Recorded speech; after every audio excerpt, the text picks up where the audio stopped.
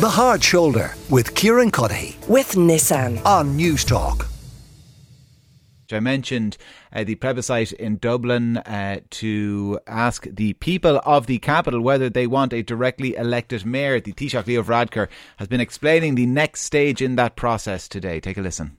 They're going to be referred to the Joint Oireachtas Committee, and we'll be looking for a report from those committees before the end of the year, so that we can then make a decision and a response from government early in the new year, with the view to putting a question to the people of Dublin at the same time as the local and European elections on the plebiscite as to whether we should have a directly elected mayor and reform local government in Dublin.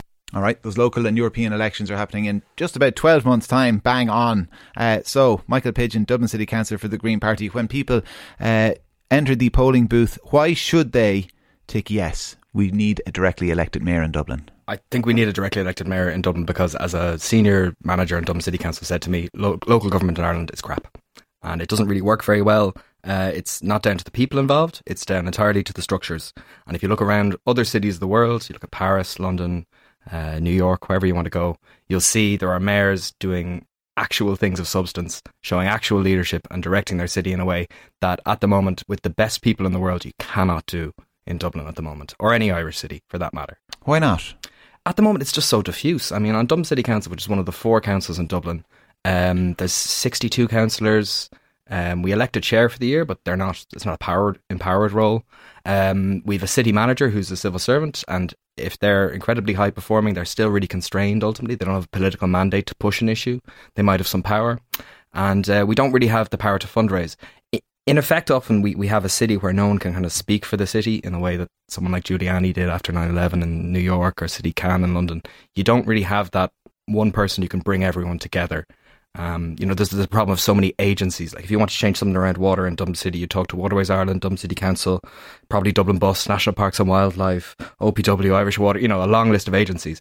And I worked for City Can in London, who was the mayor there, and I saw they have a unique ability to bring together when there's discord or disunity and all these different agencies and that sort of thing. They can bring them together and actually drive a real agenda.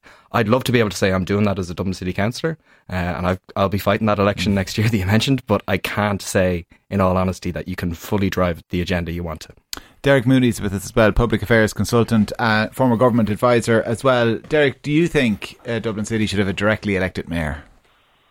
I think Michael has very, very eloquently outlined all the problems with the current structure. And I think he's rightly identified the problems. The difficulty of this is the wrong solution. If you're trying to solve the problems of Dublin, you're not going to do it by creating even further gridlock. And you're going to have gridlock by having a directly elected mayor with the second largest mandate in the country after the president. No matter how we structure this, is going to have limited powers. But you're basically going to have somebody representing approximately a quarter of the population, maybe even up to a third of the population, constantly in conflict with central government. And that's just not going to work. This one big strongman theory isn't going to work for Dublin. Dublin's problems are huge. We can see that the city is straining at the seams. Infrastructure is not working. We have so many problems. But this is identifying the wrong solution. And I think this idea has been going around for a long time. This is how many decades into this discussion are we so far? Limerick voted to have a directly elected mayor 5 years ago. Well, sorry, almost 5 years ago. It'll be 5 years ago by the time the local elections next year. And there's still been no progress on that. So I really think we're identifying the right problem, but we're also picking on the wrong solution. So what is the solution to all of those problems if it's not a directly elected mayor? It's a form of government for Dublin. It's a form of self-governance for Dublin. But it's not, I think, the idea of having one office, one person, who will still have a form of city manager alongside them, etc., isn't going to be the solution to it. We need to maybe look at the Brussels model, maybe looking at whether you create a Dublin City region, which is its own separate government in a different structure. But this idea that you're going to give limited powers to one person, certainly they will have a pulpit, certainly they will have a bully pulpit, but the chances are in our current, even more fractious political system is that you're going to have somebody from the opposition who will win the mayoralty of Dublin and spending their time constantly attacking the central government. Where they'll have a great deal of authority, a great deal of access to media, a great deal of access to the airwaves. But in reality, with not a huge amount of power, because like 5 years on from the plebiscite in Limerick, the legislation is still a bit patchy. We're not too sure what it is. And in Limerick's case, it's a different situation because the relative size. We were talking about you're going to have Mayor of Dublin representing approximately a quarter to a third of the population versus central government. That's gridlock. Michael, is that what would happen? We'd have kind of Mayor Michael Pidgeon locked in battle with Taoiseach Leo Varadkar? Yeah, I doubt it somehow. I doubt it for a few reasons there, but to be honest. But no, sitting in studio now, you've got Sky News on mute on a screen, and just there we're seeing the wildfire news from New York. And obviously the Mayor of New York is the natural go-to person to speak to about this, the person who's leading the charge and acting on it. Who's that in Dublin? I have no idea. You could come to me and I'd be like, yeah, I'll send an email to the manager. But ultimately, who would it actually be who'd be responding to that? But this is kind of like the Kissinger argument, isn't it? If I have to pick up the phone and call Europe, who do I speak to? I mean, we haven't had a strong man in response to Kissinger's complaint, and it's served us fairly well. Absolutely, but Europe's a pretty expansive, diffuse place. We have the same local government structure as for Field and Connemara as we do for O'Connell Street, and it's just a bit strange. We don't seem to have any recognition that a large capital city faces different issues. They're not worse issues or better issues. They're just different, and we don't have any structure that accounts for that. So, I think if you listen to what Derek's saying, it's fair enough. There would be conflict, but politics is about that. There should be an amount of conflict, and someone needs to be standing up for the city. But it seems implausible to me that all the kind of great cities of the world have got this wrong, and increasingly countries like Germany and France moving towards more mayors, well, Germany anyway, moving towards more of that system, and we'd say actually uniquely here in Dublin or uniquely here in Ireland, we're the only ones who got local government right. It doesn't seem quite right to me. Derek, why does it work elsewhere and it wouldn't work here? First of all, that's not my argument. That's not my argument. My argument is that we got it right here and everyone else got it wrong. My argument is we've got it wrong here, but what you're putting in place isn't going to fix it. What makes Dublin unique is the relative size of the rest of the country. The mayor of Paris doesn't represent all of Paris, represents 2 million people within Paris, but the French population is 80 million. So you're talking about your relative strengths. That's where the gridlock comes from. It's not conflict. Conflict we can deal with. Conflict is actually quite positive. It is about gridlock. It is about the inability to make a decision.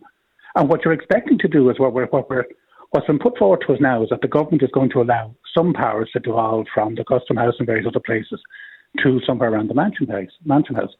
They're not going to be anywhere on the scale needed.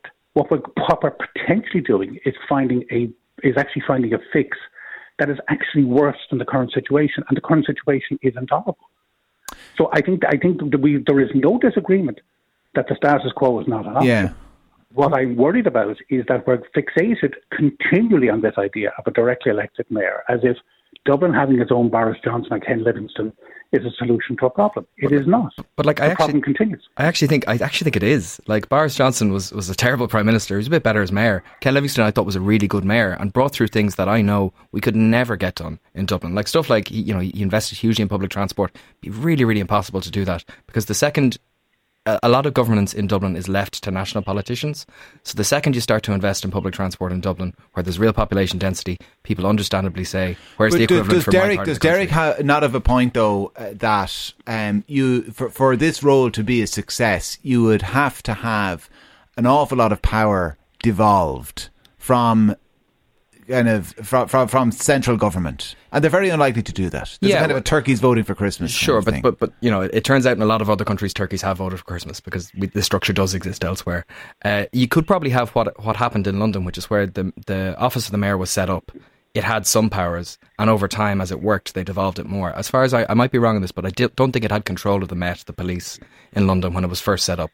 But because it was seen as a working, functioning body, they added some more powers to it. I'd be very happy if you just gave a directly elected mayor the powers of the chief executive for a few years and see how it goes, and then add more powers and devolve more powers over time. And if it's terrible, by all means, you can pass a law just as easily to get rid of it.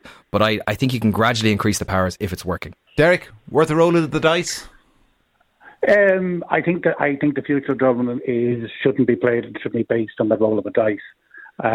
Now, we've had a citizens' assembly on this one, and unfortunately with the citizens' assembly model, oftentimes the citizens' assembly comes up with a solution it's expected to come up with. And unfortunately, that's what we see in this case. Again, the directly elected mayor idea has been knocking around for a long, long time. The people of Limerick voted to have this 5 years ago. They're not any further on than they were then. All right. I really do not think this is a solution. I think we do need to focus on the solution. I think there is no question that the status quo can continue, but I would genuinely be worried that this roll of the dice that we're expected to bet on could actually end up being worse, because what you would have is absolute gridlock. Well, Helen in Monkstown says the EU wants a directly elected mayor to fulfil their mandates. The government doesn't offer anything for free, and a city needs planners, not divisive political appointees, so vote no. But somebody else says, please include sports and recreation under the remit of a mayor. The way DCC executive treats kids in the inner city can only be described as horrific. 8,500 kids without one playing field for sport, who've been sent around in circles for 10 years of campaigning. No accountability, which at least a mayor would give. So arguments for and against, and the text line 087 1400 106 is the number. Derek Mooney is a public affairs consultant and a former government advisor. Michael Pidgeon, Dublin City Councillor for the Green Party. Thank you both very much for joining me here on the show. The Hard Shoulder with Kieran Cuddihy. With Nissan. Weekdays from 4 on News Talk.